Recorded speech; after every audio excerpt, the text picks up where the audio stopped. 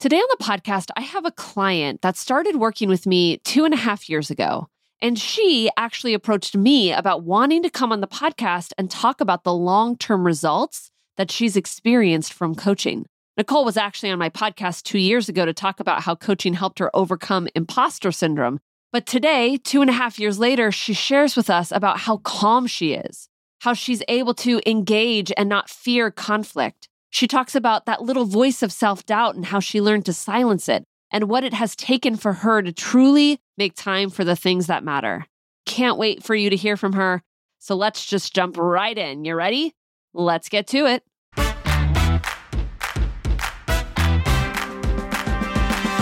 Welcome to the Ambitious and Balanced Working Mom podcast, the place for women who want to balance their ambitious career goals with their life as a mom. If you're looking to feel more confident, decisive, and productive at both work and home, then this is the place for you. I'm your host, Rebecca Olson. Let's get to it.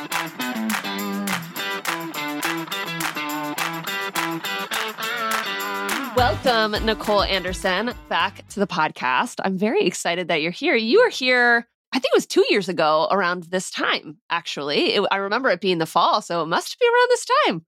Welcome back. Thank you so much. I'm happy to be back. I'm excited to have you back because Nicole and I have built a friendship over time now. We actually started coaching together back in March of 2021, and then we kind of picked up again in the following year, 2022, and did a little bit more coaching then. But we've stayed in contact. We've built some friendship. We talk, we connect, we text. And so it's like having a friend on the podcast. And I love that. And Nicole said to me one day that she really wanted to come back on the podcast and she wanted to talk about what's happened since coaching.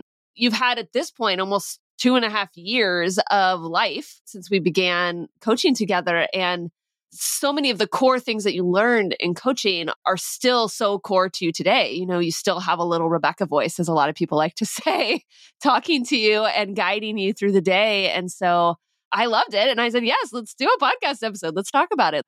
Let's talk about what life is like a couple of years after coaching and kind of give people some perspective. And I think that that's really important because when you make an investment in coaching and you're making an investment in change for yourself, it's not just change for today. It's like change for the rest of your life. And that sounds really big and grandiose. We actually want to put some tangible thoughts to that. What really is the longevity of the kind of change that you went through in coaching and the investment that you made at that time and so forth? And so I can't wait to hear all of it. I'm so excited. Tell us just a little bit about yourself to get going, just so we have some context there. And then let's jump in. Great. Thank you.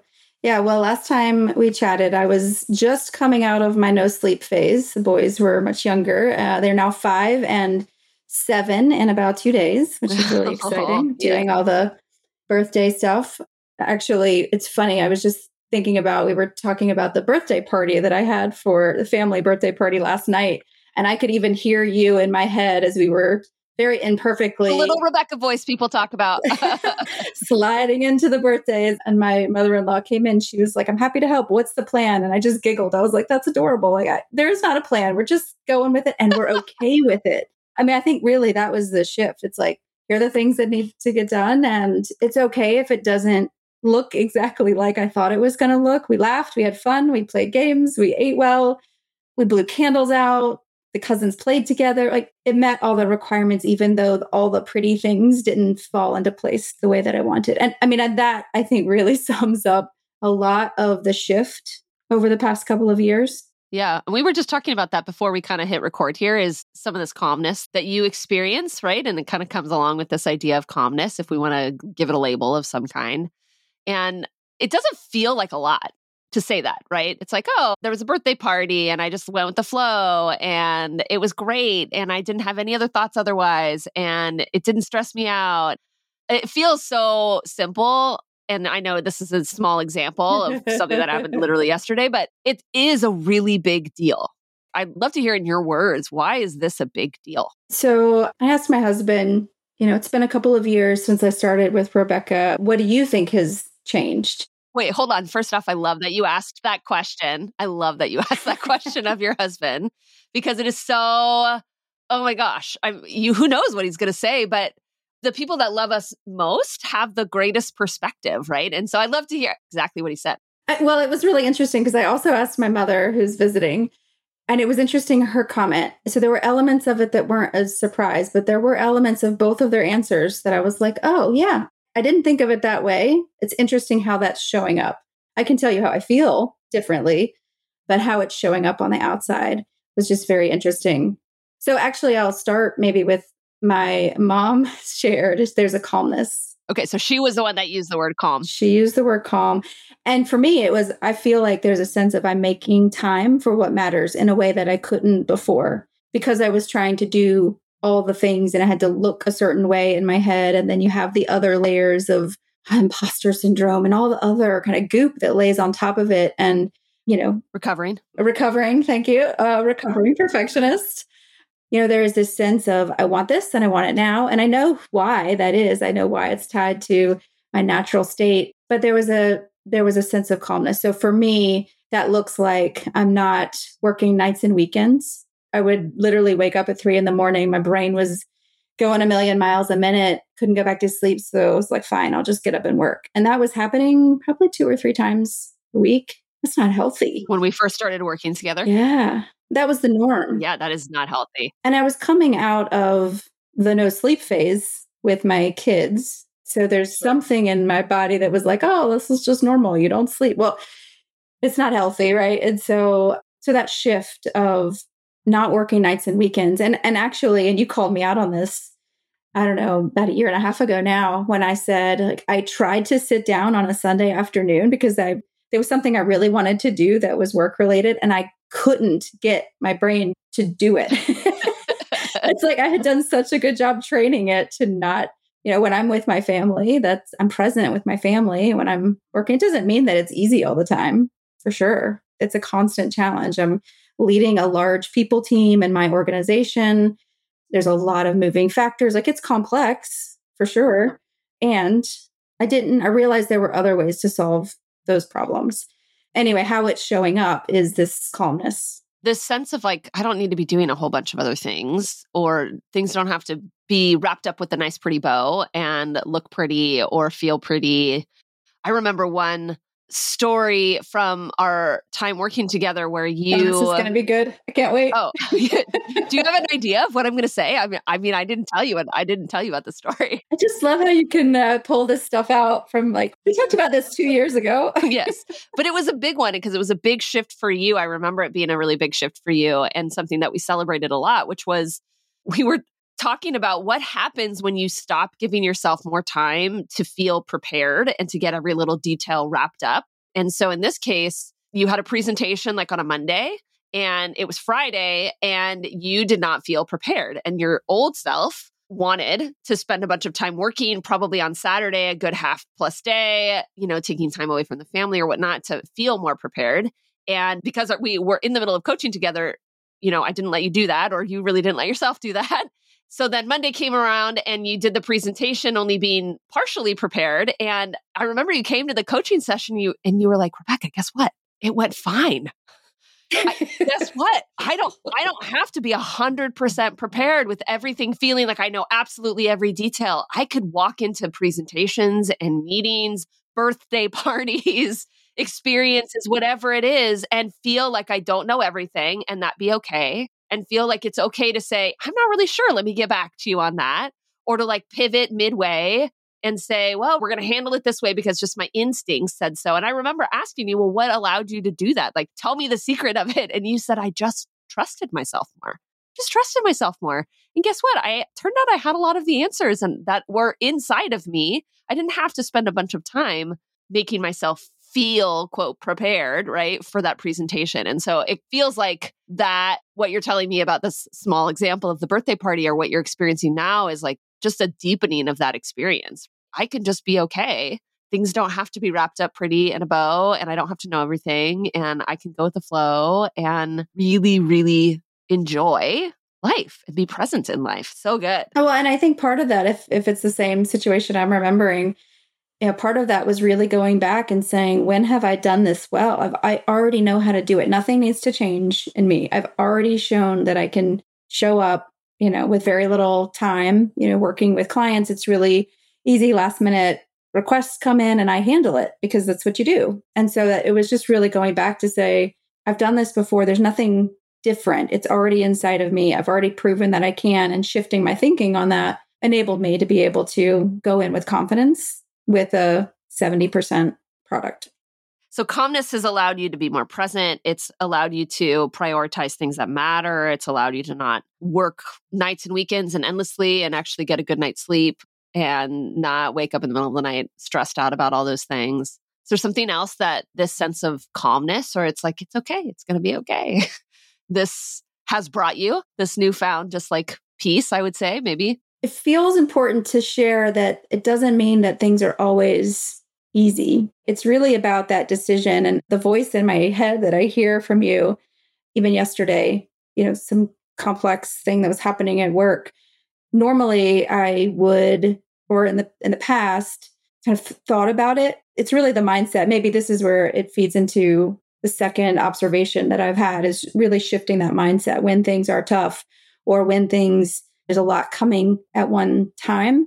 It was really about shifting the mindset. The presentation example is probably, there's a blend of a couple of things that were happening that created that. But I notice now I'll feel it because I am an emotional being. I feel it. I'm no longer at odds with that emotion, right? I don't try to fight it anymore, but really listen to, what is this trying to tell me? And then acknowledging I can control the mindset, right? I can put different thoughts in my mind. I can put on paper all the things swirling so it doesn't feel quite so big, and then tackle it in a different way, more strategically than just trying to do it all in my head. It sounds so simple, just write it down. But the thought download, as an example, one of the tools that you had given me was one of those things. And it is a daily practice. 2 years later, it is still probably one of the things I work the most on, which is normal, right? That's a lifelong forever, right? I sit and do mindset work, if you will. We're kind of generalizing it, but thought downloads, emotion downloads, journaling exercises. I use some of my own like journaling prompts and exercises for myself to kind of keep my brain in the right place. That strategic, I love the word used, strategic, and then I wrote down strategic processing, not like passive processing where you're like mulling it over in the back of your mind and you're thinking about it, but not actively thinking about it. There's a lot of wasted energy in that way of processing things. And a lot of times we think, I just need some more time to think about this, to process this, right? As if time is the thing that's going to get us to the other side. When in reality, you could spend some really intentional, strategic time with your thoughts and your emotions and your big feelings or whatever it is, and come to the other side of it so much faster and with so much more control than when you're kind of endlessly processing or mulling something over, right? And there's just so much control that comes with that. I love that concept, strategic processing. Now, okay, so that came from your mom. Let's circle back to this. What's your husband say? 2.5 years later, what did he say? His answer was surprising. He said that my ability to deal with adversity was different, just seemed much more equipped to navigate adversity. And translating that from the perspective, as I poked a little bit more with him, I was like, well, what do you mean by that?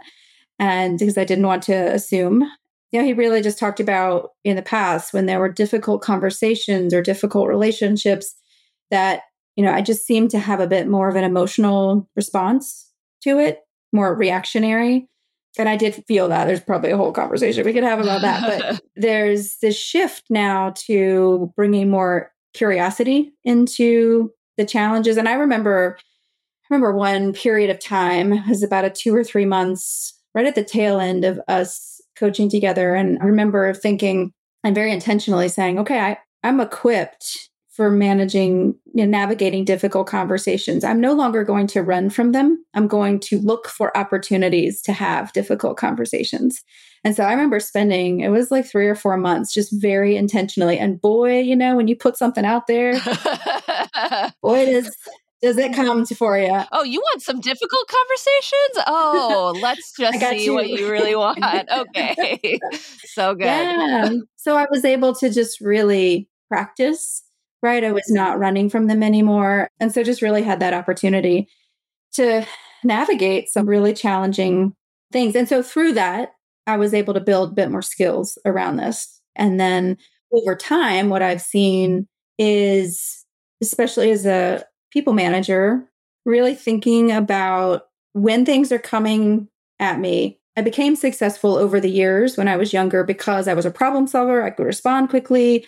I could do all those things. And those were exactly the things that I needed to set aside in order to get to the next level. In order to get to the next level, the things that we worked on around really breaking down where there were some complex relationships, professional relationships, just really looking at it from the other person's side. I remember one in particular we just really dove into because it was tough. I had to get past some old stuff. I had to get past biases. I had to get past what am I missing? And we were really able to dive into, and I completely shifted how I saw that person, how I interacted with them. And ultimately, I could go through that relationship knowing I'm doing everything that I can to create a meaningful work relationship, right? And help support this person going through a challenging time. That was just really critical. So I know I continue to bring that into almost every single day, whenever I'm hearing things or it's no longer a quick reaction. Or if I do, I process the emotional reaction and then I move towards the processing of it. Something more intentional that's going to be more useful to you. I mean, a lot of people would say they're conflict avoidant, that they don't like conflict and they avoid it at all costs. That's a fairly typical human experience. There are some, interestingly, that tend to be a little bit out of the norm kinds of personalities that tend to lean into those conflicts. But a majority of us don't like conflict. Even if we're good at navigating it, we don't like conflict. Well, it wouldn't be difficult. I mean, if we liked it, it wouldn't be called difficult, right? It would just be a conversation, right? Yeah, that's true. That's true. I come back to this question. Why is that a big deal? Why is it a big deal that you have been able to lean into difficult conversation and conflict and challenge in what seems like a much more proactive, controlled way? I want to just feed first on normalizing what you said. I was a very conflict averse background, right? I was the peacemaker in my family. I was from the South, which is a very stereotypical, I kind of fed into the stereotypical South, you say all the nice things.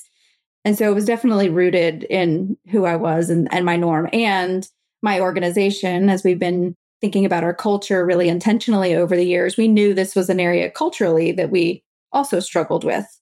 And so it helped knowing that I was going through the change personally as also leading the organization through it, and also made it a little bit harder, right? It's easier to maybe go through that when you've got external forces that support it. So that's why coaching was really critical to be able to push through some of the old stuff. So you asked, why is it like a big deal? I mean, the first thing that came to mind when you asked that was that looking back, I can see that not navigating the conflict well or head on was really a limiting factor, if not to be the words holding me back in a very real way just keep coming to mind. And it's I can't really realize my full potential if I'm hiding from some of the stuff that's going to come at us in life.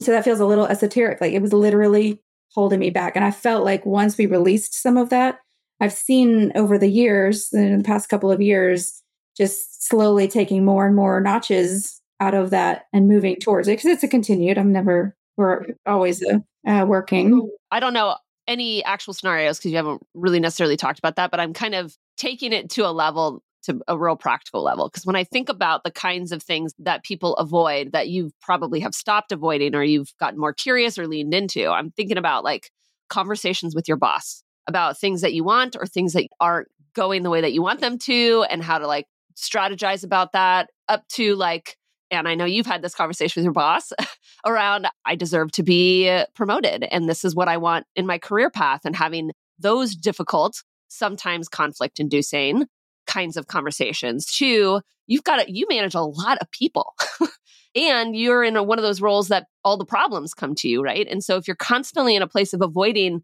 difficult conversation, not only are you not just saying the thing that needs to be said to the employee that needs to get their act together or whatever it is, maybe you're sugarcoating it in such a way, you're not getting to the change in the way that you need to, you're not addressing that, and then you might not be addressing it with whoever else needs to be addressed in the same situation. And so you continue to have kind of a watered down change that needs to happen with your people. I think about that to the emotion and all of that you carry with all of that, because not only is it stressful to you, which then has an effect on absolutely all of the work that you do for the rest of the day, because you can't get those conversations out of your head and those emotions out of your body. But then you're worried about it, and you're worried about what other people think about you, how they think about you as a leader, as a manager. You second guess all of your decisions because all of them feel bad. And so then you are in this loop of like a lack of confidence as a leader, just because you're avoiding conflict, right? Just because you are labeling conflict as bad and you're avoiding it and you're not leaning into it, and then you're judging it, and then you're not processing the emotions, right? And then you go into like personal life and you think about avoiding conflict in personal life, and in marriage, if you can't speak up, if in your closest friendships, you can't speak up, like these are the people that those emotions are deeper and go so much further down and are ingrained in us with our close family and friends. And so if you're avoiding those conflicts, then there's this other whole little loop that's always in your head around the interaction with these people that weighs on you. And every text that you get has an emotional weight to it because of it. I don't know. Again, I'm making it all up. But when I think about how somebody operates in an avoidance of conflict, it has a massive effect to how life is experienced. You nailed it, all of those examples. And the other example that comes to mind is the Brene Brown clear as kind concept, and showing up, being really clear about what the expectations are for performance, for projects, with clients, like all of that, just being able to push through and be really clear up front, even when there's not traditional conflict. It felt like conflict to be really clear about what the expectations are. And so that's just another example. I was laughing a little bit when you said at home, because there was an example recently where my husband and I love projects. We have a number of projects going on around the house. We're starters. Like we're both just starters. Starters of projects, not finishers of projects. We'll eventually get there. It was starting to become a pattern. Every weekend, my brain was just swirling. We'd walk into the house and I would think of the 7 things that needed to get done, but we just didn't have a good plan for it. I do project management for years, right? So I should be able to handle that. But for some reason, I couldn't get past how do we actually get to close on some of these? And so it ended up being very simple conversation. He's probably going to laugh when he listens to this. A very simple conversation of like, this is getting in our way. We both have the same goal. Let's get agreement on what our end goal is. And then how can we put in the routines to be able to accomplish that? So literally within a week, I put the spreadsheet together. We rated them. It sounds simple, but it was, within that weekend, we knew exactly what we wanted to do at our 5-year milestones. We knew what we needed to do month over the next 6 months to kind of get us towards that goal. And all of a sudden, that burden is just released. When I would walk in then to the house and I would see, oh, I just really want that patio, I could release it and say, yep, that's March. I know that's exactly it. We've already got a plan. We'll adjust as we need. But I mean, that's a very simple example of how it literally was changing by avoiding the conflict. Where he might not agree with you, or you guys might rate it differently, or he might feel offended because he started things that haven't finished. Any of the different conversations or emotions that could come up in this just making a plan, you were avoiding it because you didn't want to hurt his feelings, didn't want to distract, didn't want to have. Well, sure. Yeah. I mean, he's the one that has the background in construction and he knows how to do all these things. He's got the talent for 90% of the projects. I can do what I can and I can help, but he's got the expertise. So instead of feeling like I had to, I don't know, kind of wish and hope for the best and kind of have the right conversation when he had the right mood, like we just got it on paper and came to agreement. So it was just a week turnaround just by having that conversation that felt, like in the past, I probably would have just kept noodling, right? Maybe I'll figure it out. Well, it'll work out. I'm just going to manage my own emotions because eventually it'll be okay. We just got it out there and talked about it. And it wasn't a big thing. This is interesting to me. Why do you think he named this as one of the things that has really come out of coaching 2.5 years ago? So you've just named an example with your husband of like, you are able to have way more productive conversations. Why else do you think he would name this one as being a big one?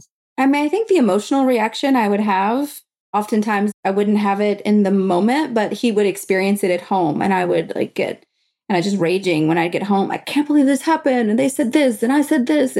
And then the tears, because I wasn't verbalizing it. So it just kind of got packed in. And I do remember this when we did our very first call. I remember sitting in my car and just feeling I couldn't have a conversation about real things because the emotions would just flow out of me, that the tears would start. And it was almost like it was this constant sense of trying to repress that. By working through some of that together, this is going to sound so crazy, but I felt more comfortable being emotional. And because I was able to communicate it, all of a sudden the emotion didn't just like seep out of me in every conversation. It feels crazy to say it, but it's like once I gave myself permission to be emotional, all of a sudden I didn't have the need to. We could probably have a whole coaching session on that. We probably could. And he was, I would assume, He was the tail end of it. he was the one that was hearing the brunt of the emotion and the conflict. Yep. And that's something that I hear from a lot of my clients a lot when they first start working with me. It's like, my husband's tired of hearing about this.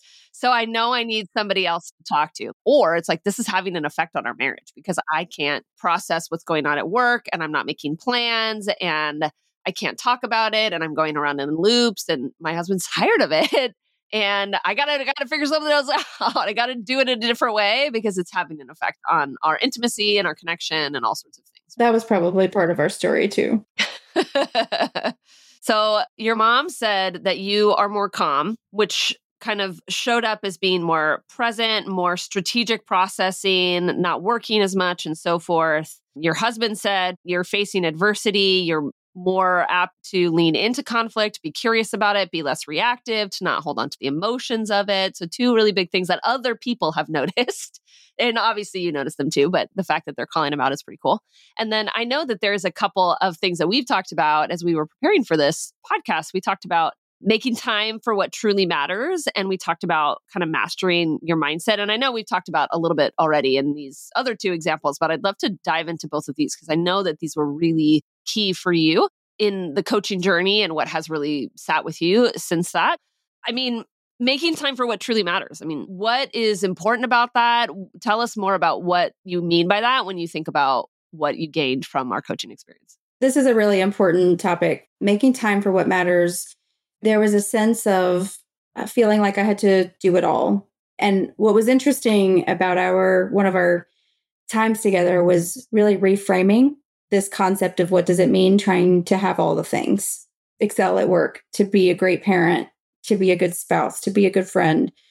There was this sense that I had to do it all. And I get really angry about, I heard this great speaker one time say, well, yeah, you can have it all, but just not at the same time. You had a really great podcast on this as well. This concept of you can have it all. And by the way, having it all means something a little bit different. And so we were really able to reshape, what does that mean, having it all? And how can you have it right now? Or how do you already have it, right? With these shifts and tweaks, you don't need to go get another job. You don't need to go do this whole other thing. You can be really clear about what it is that matters and then kind of approaching them differently. It really did lead to this concept of you really can have it all. So I joke, right? I have to feel like I have to add context every time I say like, you can have it all, because it really does require that shift in what does that really mean to say have it all. For me, I didn't want to put my career on hold. I did want to be a fantastic parent. I did want to have a quality relationship with my husband and people in my life. You did not want to be waking up 2 or 3 in the morning and working in the middle of the night. No, I really didn't. Or working on the weekends, holding around the emotion of your work life and the stress of your work life and carrying that around with you. Yeah.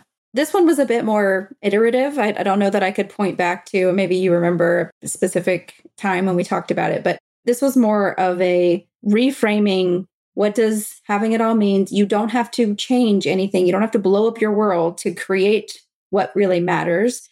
How do I show up? How do I be present with my kids? And it was not a quantity of time. It was quality when I'm with them, looking in their eyes, putting my phone down, just very intentional about not thinking about the checklist in my head when I was having my playtime with them, right? And then when I was at work, just being really intentional with the time that I had and the people, really focused on what are my values? What is most important to me? What's the impact I want to make? How do I navigate the calendar? Which is, there were some sessions around that kind of tactically, how to navigate that. How do you close the day to be able to, that 5-minute tool that you gave me, and also had a great podcast. I feel like I could just point to your other podcast. I lived off of your podcast. The word that's like really sticking out to me is that word intentionality. In so many ways, having it all, making time for what truly matters is about being intentional. It does not mean that there aren't going to be trade-offs. Even if you weren't a mom and had a whole bunch of time and energy that you needed to put into your family, likely there are still lots of things that you would like to do that you can't do or you have to choose to not do. You have to trade off in order to do other things, right? Life is on some level a series of trade-offs, and it's about deciding what trade-offs you want to make and making that a very intentional conversation, and then processing what can be sad when you let go of some things maybe that you really want and that had wanted and wanted right now, or maybe you're going to decide to let them go altogether, or maybe you're just going to pitch it down the road for a future time. But either way, you feel like you've decided and your decision about it feels good. It feels right to you. Still might be sad, but it feels right to you. You know why you're choosing it, how it connects to like the deeper parts of your values or your goals or whatever it is. It feels right to you and you know it. And again, there could still be some other feelings about it, but you know that you're following the path and you're making the choice that you want to make. That to me is a life of ultimately having it all. Does not mean you get to do absolutely everything and every whim and every fun thing that would be imaginable to you, because those things have consequences, because there's trade-offs to doing all those things. You know, the other thing that stands out to me as you were talking was how important it is to hold your desires, your priorities on some level with some equal weight. A lot of times we think about things as being an either or. And when you decided what was most important to you in your career and what you wanted to focus on in your career, and you decided what were the aspects of motherhood that were non-negotiable for you, what does it look like, you know, the present time? What are those actual things as we named them? Now the question was, how do we do both at the same time? And a lot of times people don't ask that question. We don't think about holding multiple goals or multiple priorities at the same time and realize that if one is failing, if we're not prioritizing one, we're actually not doing well. We're not meeting the goal. It's not about one or the other. It's about both at the same time moving forward. And so we have those kinds of conversations that are very strategic. And what does that look like to hold two goals, in this case, your career and then pieces of motherhood at the same time and move them forward? All conscious decision making with intentionality that feels in alignment with you, like that's having it all. Absolutely. And it does mean that along the way, we've got to reshape expectations of those around us. Being on the leadership team, there's certain expectations that I had watching other men in leadership roles and, you know, thinking I had to do it that same way in order to be successful. I don't know the latest stats, 80% of men are at the executive leadership level. So this was really about the intentionality of you can still be in those leadership roles and do it your way. And I think the work that we did helped to start to shift my thinking on that as well. All goes back to that intentionality. Intentionality, conscious decision making that feels in alignment with you. That's what it's all about. I know we just have a couple more minutes, so I'd really want to hear about this last piece around mindset. And one of the things that you mentioned to me as we were talking about this podcast is the kind of the level of self-doubt. And the whole podcast we did 2 years ago was on imposter syndrome. We talked about imposter syndrome a lot in that last podcast that we did. And so you've kind of lumped this all together around thought tools and mindset tools. And you didn't even realize that that was like a thing before we started. So tell me about this kind of result and the impact that this one has as you've really learned how to kind of hold captive your thoughts. Yeah, there was really that big shift that you mentioned that we talked about before around feeling worthy and just trusting, going back and looking at how I've already accomplished the things or done the things that I felt like I was questioning. That was a big part of the first breakthrough. I think the second kind of ongoing work over the past couple of years has been more about like in the moment catching myself, listening to the stories that are in my brain and realizing that I have control over those. I can shift them. And by shifting them, I can shift behaviors and I can then shift the actions, right? So matter outcomes. And so there's, a zillion different examples of those along the way that it's more of just practicing that and continuing to be intentional. Even, I don't know, a few weeks ago, I guess it was just feeling some of that swirl and some of the angst And realizing in that moment, I don't have to figure this out from the perspective of, whatever the complex thing is that I was trying to solve. I can shift my thinking now. I can take that 10 minutes, reshape what I want my mindset to be. And then that small shift, like realizing it earlier before I got really deep down the path, shifted a whole series of activities afterwards and was able to really take control. As it comes together, this concept of mastering the mindset, even saying it that way, the picture, it's really about, it was that initial shift that we did, and then this constant resetting and questioning the story that is in my head and how I can reframe that, or just poking at it. Is that really true?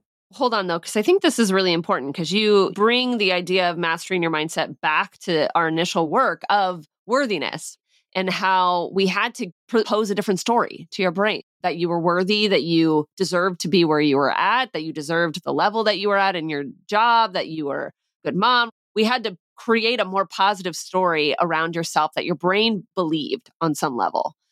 And that way, from there, whenever you started to notice that your brain wasn't believing that, you were listening to another storyline going on, your head was tuned into a different station. It was then that we were able to do some work to notice when your brain was at a different station, listening to music you didn't really want to listen to, or those thoughts that you didn't want to listen to, and then being able to have some awareness of that, and then being able to utilize the tools to shift to another station and turn the dial.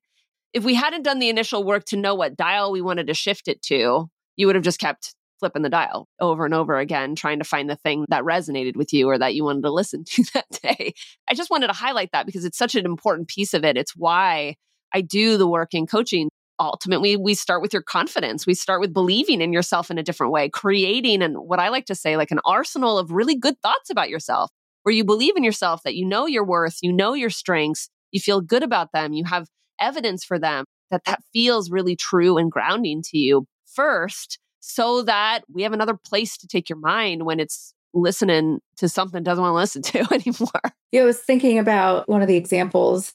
One of the moments we had, there was a 2-week period where it was just incredibly stressful. And the way that I was telling the story was that all these things were either really hard or didn't go well, or the outcome wasn't what I was hoping for. And I remember you really stopping me and saying, well, let's process the past 2 weeks. And by the end of it, it was really seeing it as, yep, it was hard. And what did I learn from it? What were the opportunities that showed up because the 2 weeks happened the way that it did? And I do remember that being a little bit of a moment where it shifted.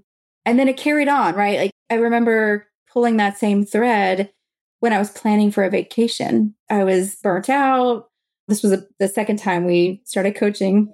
Oh my God, I was so tired and there was just so much and I was exhausted and overwhelmed. And Oh my gosh, I know. I finally, was able to get 2 weeks off of work. I planned it all out, coordinated it. And even that, you were like, you have this 2 weeks and you're going to come out on it exactly where you started if you don't plan for the shift in thinking, right? So we got really clear about what, if something came up from a work perspective, what were the specific things that I would take and not take? What were the things I wanted to accomplish and not accomplish? And it was interesting because I did all of that work, came out of the 2 weeks, and within a couple of days, I was kind of back to where I was. Which is exactly what I told you was going to happen if you didn't do some of the things that I was encouraging you to do on your break. Exactly. So I tried it again a couple months later with a 4-day vacation, completely different. I did work half time, but it was a different experience. And I carried some of the mindset shifts into that. And it was just revolutionary, right? It was just completely, I came out of that 4 days just completely refreshed and renewed. So it was just even in how I take time off, right? It has shown up, this shift in thinking. There's so much here. I feel like I just could talk to you endlessly about it. I'm so glad that you came on this podcast to share with us some of this. Again, we're not just trying to pull you out of burnout today, right? We're not just trying to get you out of your stuckness today. We want something to be different for the rest of your life. I want you to have tools that help you to manage stressful situations, life that happens to you, whatever it is, in a way that you feel in control of and that feels intentional and feels in alignment with you. That's a big part of the goal. I love that you were able to share some of this. And I love that we actually heard from your mom and your husband, strangely, in this, as if they were with us, telling us a little bit about this. So good to get some of that perspective too. So thank you for being here and for being honest and sharing with us your journey and your life. Yeah, my pleasure. I am just really grateful. And I do, I look back and think about, it took me a long time to get to commit to coaching the first time. And I remember the second time when I got back into that swirl, there was just something was holding me back on moving forward. And I'm just so glad you asked me this question around, you can keep doing what you're doing and get the same result, or you can shift what you're doing and get a different result. Either way, it's going to be hard. And I think when you said that to me, I was like, yes, like I've got more work to do. We all have more work to do, right? But I had more work to do to get through that next phase in my life. And I'm so glad that I made the investment. I hear often, especially, leading a people team, I hear a lot and talking with other leaders in organizations about development and investments. And I'm just so glad that I made the investment in myself. It has definitely paid dividends, both at work, at home, growth, just over and over again. So very grateful. So good. I love it. Thank you again, Nicole. And of course, if you working moms are interested in connecting with me about coaching and you want these kinds of long-term results and you want the shift today and you want the life that you want always with that level of control, please do reach out and book that free breakthrough call where we will connect and talk about coaching, talk about where you're at, and get you moving in the right direction. All right, working moms, until next week, and let's get to it. Hey, working moms, if you want more practical tools to live a successful working mom life, I want you to go ahead and sign up for my 19-day audio series called How to Be a Present and Connected Mom. This was previously a client-only series that I just recently opened up for you. During this free audio series, you will learn 19 tools and strategies to quickly get out of your head so you can engage in everyday moments with your kiddos. You'll learn how to calm your mind and stop constantly thinking about your to-dos so that you can have a life outside of work. Here's how it works. When you sign up, you will immediately get an email with the first download. And every day after that, for 19 days, you will receive a downloadable audio of 5 minutes or less that will teach you a practical strategy to be present and in the moment. And not only that, you'll also receive the #1 tool I use with my clients to help you rewire your brain into the positive so you end all of the constant not good enough chatter. To sign up and receive the first How to Be a Present and Connected Mom audio, you can go to www.ambitiousandbalanced.com/be-present-opt-in. I'll also have a link in the show notes. All right, working moms, let's get to it.